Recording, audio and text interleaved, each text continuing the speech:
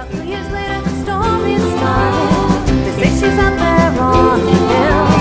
They say she's looking for a rendezvous. So long dead, but she's 16 still. Yeah, she never grew up, and she never will. Some people say that she's just a legend. Well, she is. Some people say that she's something more. I've seen her. Here's what I know: the rose gets restless. She still puts the pedal through the floor, and her boyfriends don't come home no more.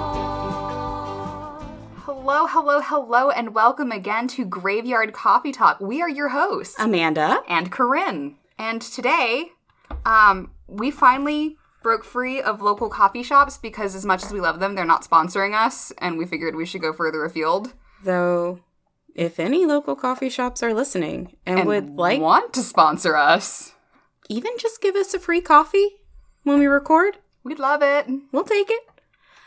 So today we are drinking Two Wise Guys Fair Trade Organic Peru San Ignacio. And I picked this up at World Market because they had lots of coffee samples, and I figured that's what we needed. Yep. And I'm about to take my first sip. It's really hot. Oh, camp mugs. Camp mugs are hot. While Corinne almost burns herself. It is okay. I accidentally put so much almond syrup in here that all I'm tasting is the almond syrup and cream. And I'm not really tasting coffee, so I think it's fine. It's kind of okay. a little burny aftertaste. Yeah, it's a medium roast, and I tend to prefer a lighter roast. It gives me, A, more caffeine, and B, even if the roaster overdoes it a smidge, it doesn't get that burnt taste that medium and dark roasts can get. Yeah, I typically look for light roasts, but that's harder to find pre-ground at, like, World Market and places, so I'll just have to go further afield next time I go on a coffee run. Makes sense. And I've gone ahead and drawn our card for today. I am again drawing from the Wild Unknown Tarot. Let me see that 3 times fast. And today we have the Hermit, and I love him because he's just a little turtle boy. He's probably actually a tortoise, but that's okay. We'll pretend like I didn't grow up in a zoo. It's whatever. And that's not Corinne being facetious. She really did spend a lot of time at the local zoo while growing up. My formative years may have been spent in the zoo, in fact. But anyway, the Hermit is a card of solitude and meditation, which is something that I've been thinking about a lot lately.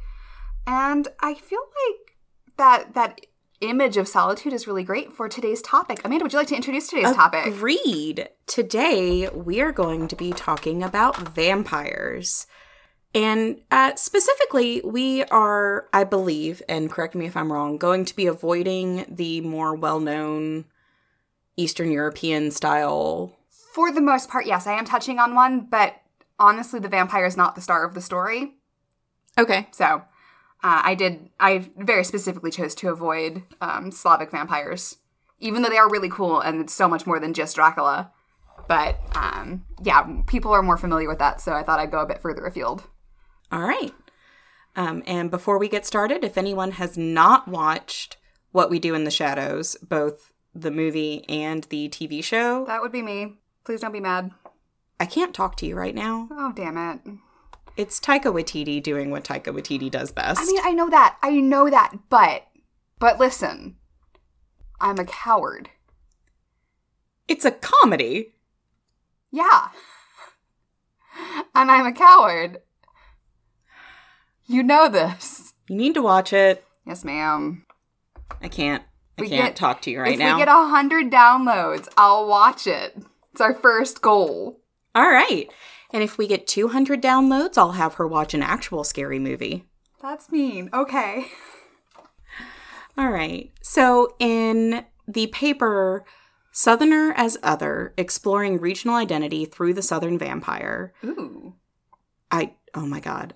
This research made me so happy. Oh, great. Okay. My little faux academic heart just had so much fun. And you will link to these sources when we post everything on the blog, right? Yes. Oh, good, because I want to read these now. The authors state that, quote, Vampires tend to manifest in places with rich historical presence and lands that have been host to social anxieties. This particular paper focuses, as you would assume, on vampires as they appear in folklore and history in the American South. And it makes perfect sense to me that a region with the sort of violent history that the American South has would have folklore so monstrous and universal. Okay, interesting. So I don't think it's a surprise to anyone that if we're discussing Southern vampires, we have to talk about Louisiana. Okay. Specifically New Orleans. Okay. And we're not going to discuss the group of people in New Orleans living now who claim to be vampires. I love those guys. I'm good. I'm sorry. I'm good. They aren't hurting anyone. They're just living their best life. They are Their living best spooky life. their truth, and God bless them. Yeah. Or not. They'd probably be offended by that statement. Okay, I'm good. I got the giggles out, I hope. No, you didn't. No, I didn't. So as far as Southern Gothic authors and various urban legends are concerned, New Orleans is a vampire hotspot. I read Interview with the Vampire in high school. Exactly. You've got Interview with the Vampire. You've got Poppy Z. Bright, which you never need to read any book by Poppy Z. Bright. You cannot handle those. Thank you for the warning. I was about to say, I don't know that author, and it sounds like it's a good thing that I don't. Gorgeous Southern Gothic. Just stunning. Yeah. You cannot. Yes, ma'am. Thank you. But anyone who likes more extreme horror, go for it. And specifically from New Orleans, I would like to focus on Jacques Saint Germain, also known as, and Corinne is going to pronounce this word for me because I already forgot how to pronounce it. Where are we at? Comte Saint-Germain. All right. So convenient to have someone who actually speaks French. Yeah, except in New Orleans, they don't actually use European French pronunciation. So when I saw Lake Pontchartrain, people stared at me because it's Pontchartrain. I love the South. And I was like, right. It's like good old Versailles, Kentucky. Yes, Versailles, Kentucky. Which is the same distance from Paris, Kentucky as Paris and Versailles in France. Fun fact. Thank you, French one with Madame Larac. I'm sorry for failing you. See, guys, you thought you were going to learn about vampires and you're learning geography. So I am stepping on Corinne's territory a little bit here to start because our buddy Jacques first came on the scene in France. Vive la motherfucking France, okay. In the 1700s. Mm-hmm.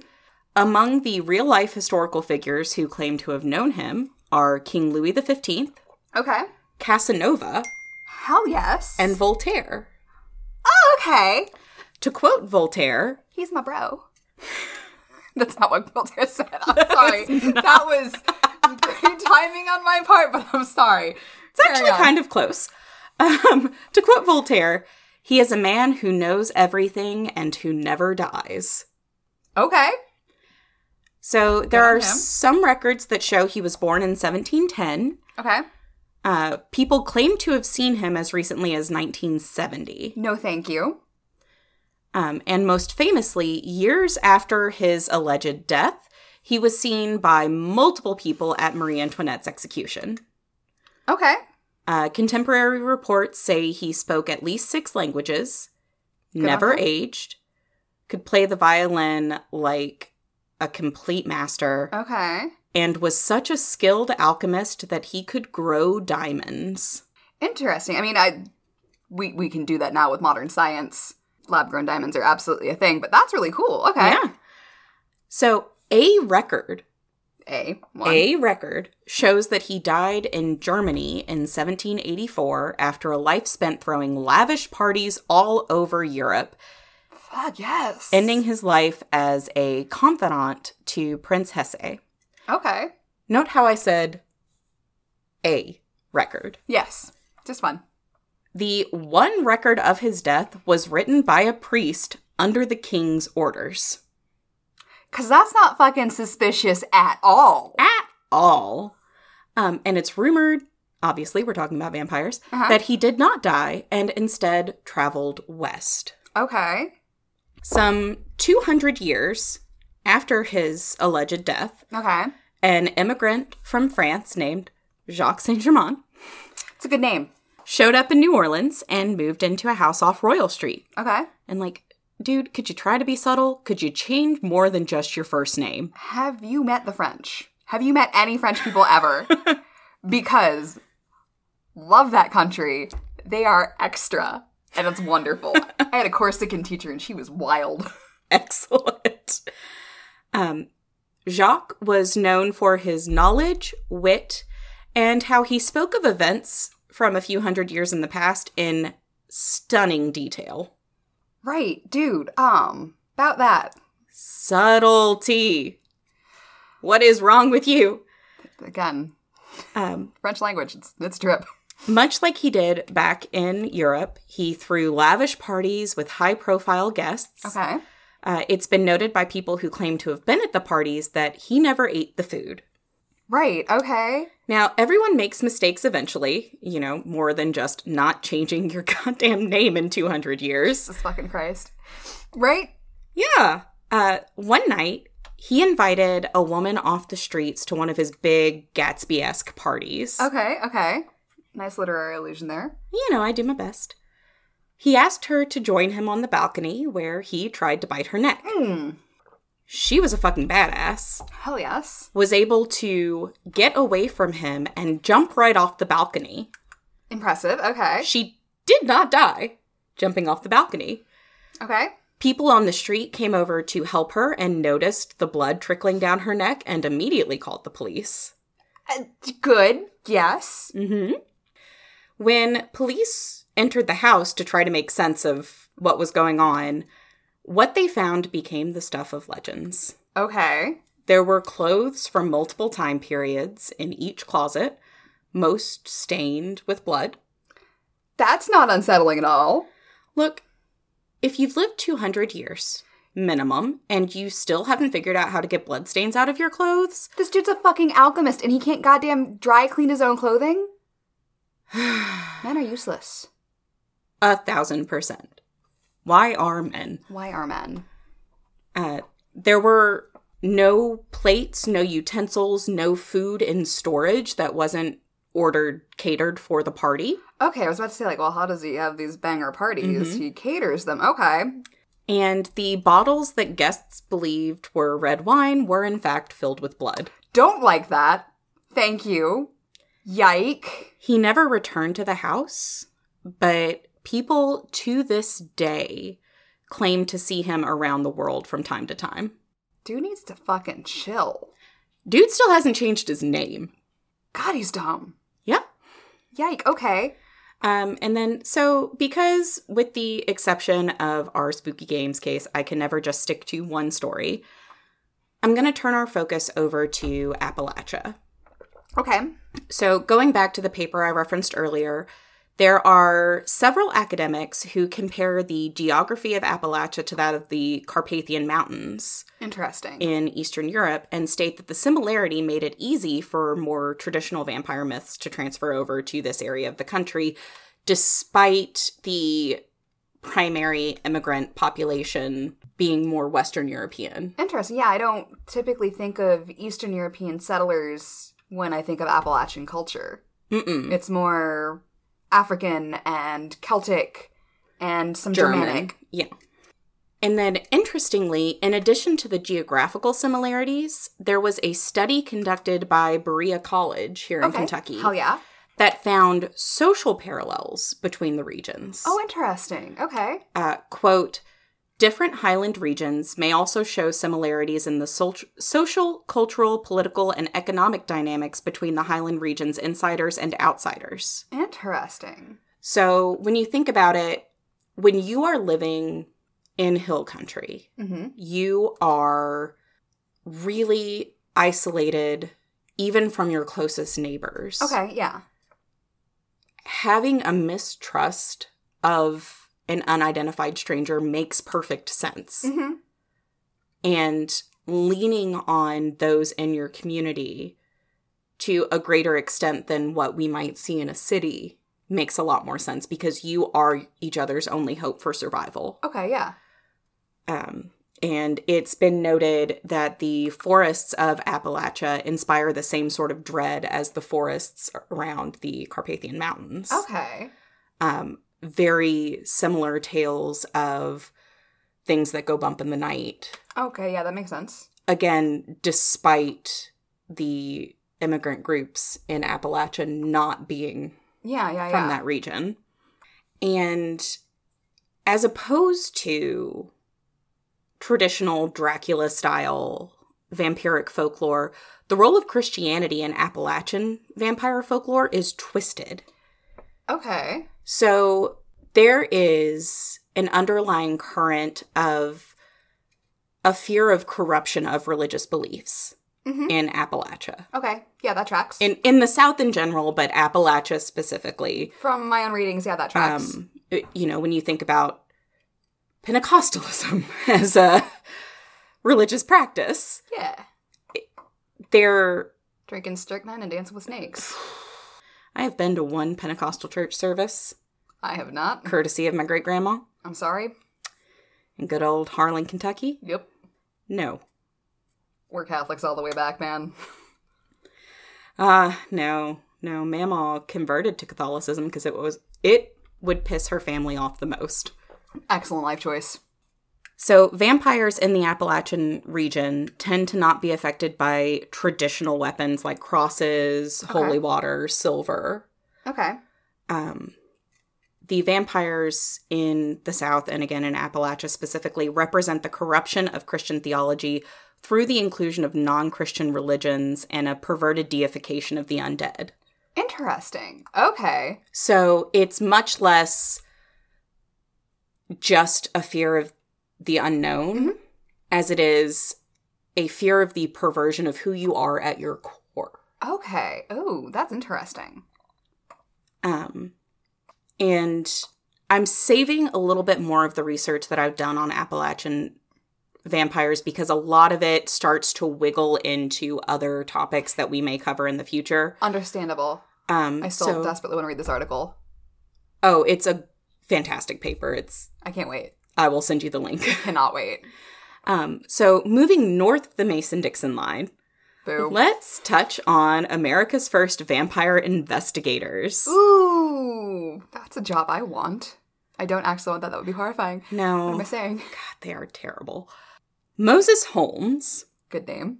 Fantastic name.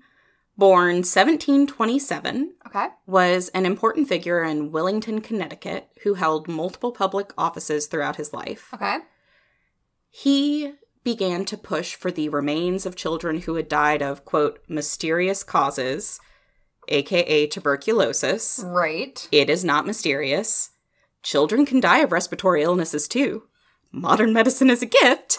And if anyone listening isn't vaccinated for COVID yet, what the fuck is wrong with you? Yeah. Okay. So the first doctor at the exhumation was Minor Grant, Miner. Okay. Who- Since someone who digs mines, not as someone who is under 18. Correct. Gotcha. And he really wasn't a doctor. He was an apothecary. The second was Jeremiah West, who was a surgeon in the Continental Army during the Revolutionary War. You know, I'd rather trust the other guy. The three men looked over the exhumed bodies of the children, Okay. heard stories of how quickly they had succumbed to their mysterious illness. And to be fair to these people, germ theory did not exist yet. Yes, but we all knew Just saying. what tuberculosis was. Just saying. Germ theory did not exist. And they just immediately took to the papers in New Haven to make a strong statement about the prevalence of vampirism in the area. People started digging up corpses Like you do. frequently if they succumbed to the mysterious illness. Again, it was always tuberculosis. Several contemporary doctors at the time said, guys, what are you doing? Embracing mass hysteria. That's what they're doing. defiling corpses by digging them up, putting a stake through their hearts, and burning the bodies. It works. Is a lot of what they did. It works. So, just to close out my segment, tuberculosis is not vampirism. What? COVID-19 is not caused by 5G. And let's admit that people who study these things know more than we do. I would hope so. That's wonderful. So, yeah. Jumping off of all of that, as I tend to do, I looked more broadly across the globe to bring us some stories. And I found the story of the Ads in Africa, in modern-day Ghana and Togo. Okay. This is Togo? Did I say that? Yeah, it is Togo. It's a story from Iwi folklore, and I may have just mispronounced that one because I looked up how to pronounce ads, but not Iwi, which was a mistake on my part. And there is some belief that the story of the ads came about as a reaction to malaria, as the Iwi people migrated into what is modern-day Togo and Ghana. That makes sense. However, belief in ads is still very prevalent to this day, including in the African diaspora. So I do want to treat this very respectfully, because I was reading some interviews in Atlas Obscura, and some of the professors and other people that they were interviewing would step up and say, hey, I'm really sorry, I'm actually not comfortable discussing this, because I don't want an ads to target me and my family. One man who was asked about it had agreed to the interview and then later stepped back and said, I've been having nightmares about ads, and I think this is a sign that I need to not speak with you, and I need to go pray. I need God's protection. Holy crap. Yes, this is still alive and well, so I'm trying to treat this as respectfully as I can. But anyway, the ads often takes the form of a mosquito or a little ball of light, and it really likes kids. Oh, I don't like that. Nope. It likes children. It also likes people who were like unfaithful, or if someone is a witch, they've frequently been possessed by an ads. So not only do they suck your blood, they can possess you. Yes. Great. And so the ads has existed since pre-Western European contact.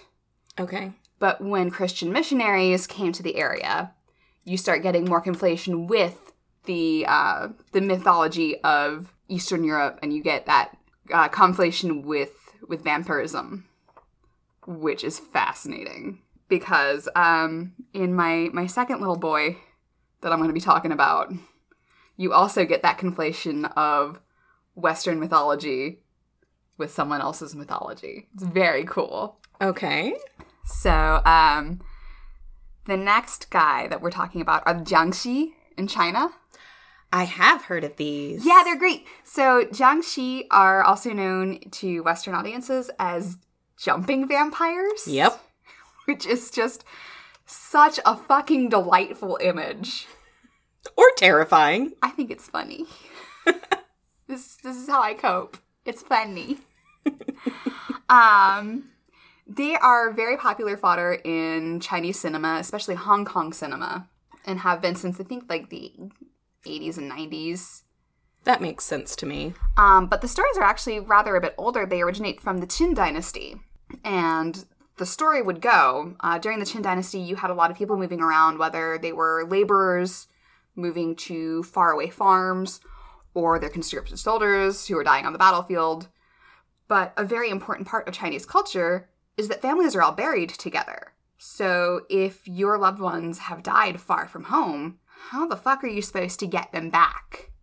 The answer in this story is to hire a Taoist priest who is a necromancer.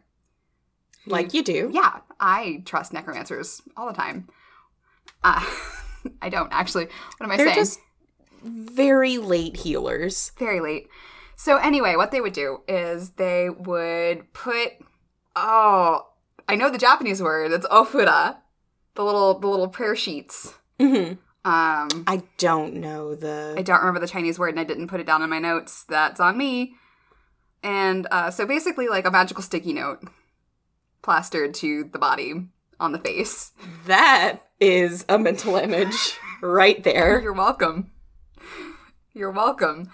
And would more or less reanimate the corpse, who, due to rigor mortis, can't really walk. So he hops. And he hopped back home, which is great. Unless, if something happens to our necro buddy, or he fucks the spell up in some way, shape, or form, the corpses can get away and can kind of break free of the necromancer's control. So you've got these Jiangxi who are hopping around like you fucking do, and they don't drink blood. They absorb your chi. They absorb your life force. You have little hoppy boys who no longer have their magical sticky notes. They were also typically bound at the wrists and at the ankles, which is the other reason they hopped so much. And they'll just absorb your life force. They're honestly, like, we call them vampires, but they're really more like Western not vampires, Jesus. Zombies. They're like zombies. They also, if they drain all of your chi, you will become a Jiangxi. Other ways that you can become a Jiangxi are if you weren't buried properly. If you committed suicide. Or maybe you got possessed. Or there was some other magical interference. You're more likely to become Jiangxi. So you've got this story. And then Chinese and Western storytellers are able to get together. They're able to trade their stories. And when Jiangxi start appearing in film, especially, for one thing, they're always wearing like Qin Dynasty clothing, especially the clothing of bureaucrats, because it's very iconic. But they started behaving more and more like Western vampires because of that interplay of cultures, which I think is very cool. I love when cultural overlap takes traditional folklore and really makes it something brand new. It's so great. And just trying to unravel the threads and see where it stemmed from originally. It's super cool. And I've not watched any of the Hong Kong cinema that would feature Jiangxi because, as we have stated, I'm a coward. I get scared. And I've seen some pictures and, like, in still images, I'm like, oh, look at that. That's so hokey. But you know what? If I saw one of those fuckers bouncing towards me, I'd be like, nope, I'm gone. That almost feels like and I don't know if rabies is as big an issue on that side of the planet. Yeah, I don't know enough about the spread of rabies. I don't either, but the jumping and those sort of like staccato body movements lend towards the belief that vampirism and zombie folklore hints at the innate mammalian fear of... Yeah, like, that shit ain't moving right. I don't like it. It's rabies. Yeah. You don't like the sun. You are incredibly thirsty. Mm-hmm. And blood is life. Blood is life. Yeah, I came across some other really interesting research that I'm honestly not going to get into, but I do have some links in my notes. Okay. That touch on just how old the belief in vampirism is. Like, even going back to ancient Greece and the burial traditions that arose from trying to keep people's loved ones from becoming these corrupted vampires. It's super cool. It's kind of sad. A little fucked up. Some weird burial traditions, like, bricks in the mouth and shit like that. Super fun. Mm-hmm. Kind of fucked up. Kind of sad. Yeah. That's our tagline. Pretty much. And I know I said I was going to stay away from Eastern European vampires, but I have a story, and it makes me unreasonably happy for all the wrong reasons. So, I would be remiss if I did not bring up the Highgate vampire in London, England. Excellent. And if you've listened to our episode on haunted graveyards, you'll remember I actually mentioned this very briefly because I wanted to talk about it then, but it felt more appropriate for this episode. Mm-hmm. So, in the Highgate area of London, we're talking late 1960s, early 1970s, bless you, kitty cat, there were reports from the cemetery, which at the time was a very rundown, not great place. People said that they saw figures walking through the graveyard at night. A couple of schoolgirls swore they saw the dead rising from the grave. Great. Mm-hmm. So, after a while, and this is, I think, like 1970, there was a rash of finding the bodies of animals that had been drained of blood. Creepy. So, the newspapers, thank you, newspapers, are like, so vampires? And a couple of two different men, Sean Manchester and David Farrant, are both like, yes, it's fucking vampires. So there's this whole belief that a Romanian lord who had become a vampire had been smuggled from Romania to London because reasons? Was this before or after the publication of Dracula? Oh, much later. This is the 1790s. Wait, no. 1970s. I know numbers. I'm smart. This is the 1970s. Okay. So, buddies. Did you know that I'm numbers dyslexic? Because I am. Buddies. Bela Lugosi is an actor. Uh-huh. Any hoozles. So, you've got these two dudes, Sean Manchester, David Farrant. David Farrant was a practicing Wiccan. He ran for office on several occasions in the Highgate area as the Wiccan Workers' Party. Okay. Promising free love, a return of Wiccan beliefs, and Wiccan holidays. He sounded like a very interesting character. And he's like, yeah, there's a fucking vampire here. I can deal with this. I know what's up. And at the same time, you have Sean Manchester, who's also like, yeah, it's a fucking vampire, but I'm going to be the one to fix it. Oh, Jesus he Christ. Claimed to be a bishop of the old Catholic Church. I don't actually know what that means, but I think Sean Manchester is actually still alive. So, sorry, this is not defamation. I'm just reading what's there. Are you anti-Council of Nicaea? Like, what makes it the old Catholic Church? And that would just make you Eastern Orthodox anyway. So, yeah, sorry. All of the church history classes that I took are coming out of my mouth right now. Anywho, these two men both firmly believed there was in fact a vampire, and that they were the only ones who could deal with it. But Sean was like, David is a faker. And David is like, Sean is a faker. And the newspaper kind of like fed into this whole storyline. Well, when in doubt, sensationalize. Yeah, it works. At one point, a woman's body was exhumed and desecrated. This woman had been buried like 100 years previously. It got really, really bad. The police tried to cordon areas off, but all of these so-called vampire hunters were coming in like, we can fix this problem. Was it one of the two men was arrested for trespassing? And I think was accused of desecrating corpses, and he was like, no, I didn't do that, but I did send voodoo dolls to the police. Like you do. The 70s were wild. It gets better. So these two men, constantly going back and forth, slamming one another in the press, and they decided in 1973, they're going to have a wizard's duel on Parliament Hill. Corinne, what D&D campaign did these two walk out of? I don't know. Anyway, So we've got our paladin and our druid. Yeah, it did not actually... They never actually had their wizard's duel. Well, yeah, because they're a paladin and a druid. Yes, well. And they remained antagonistic towards one another until 2019 when David Farrant passed. And so, like, I don't even know anything about the actual Highgate vampire. I know these two dudes, and it's a fucking trip.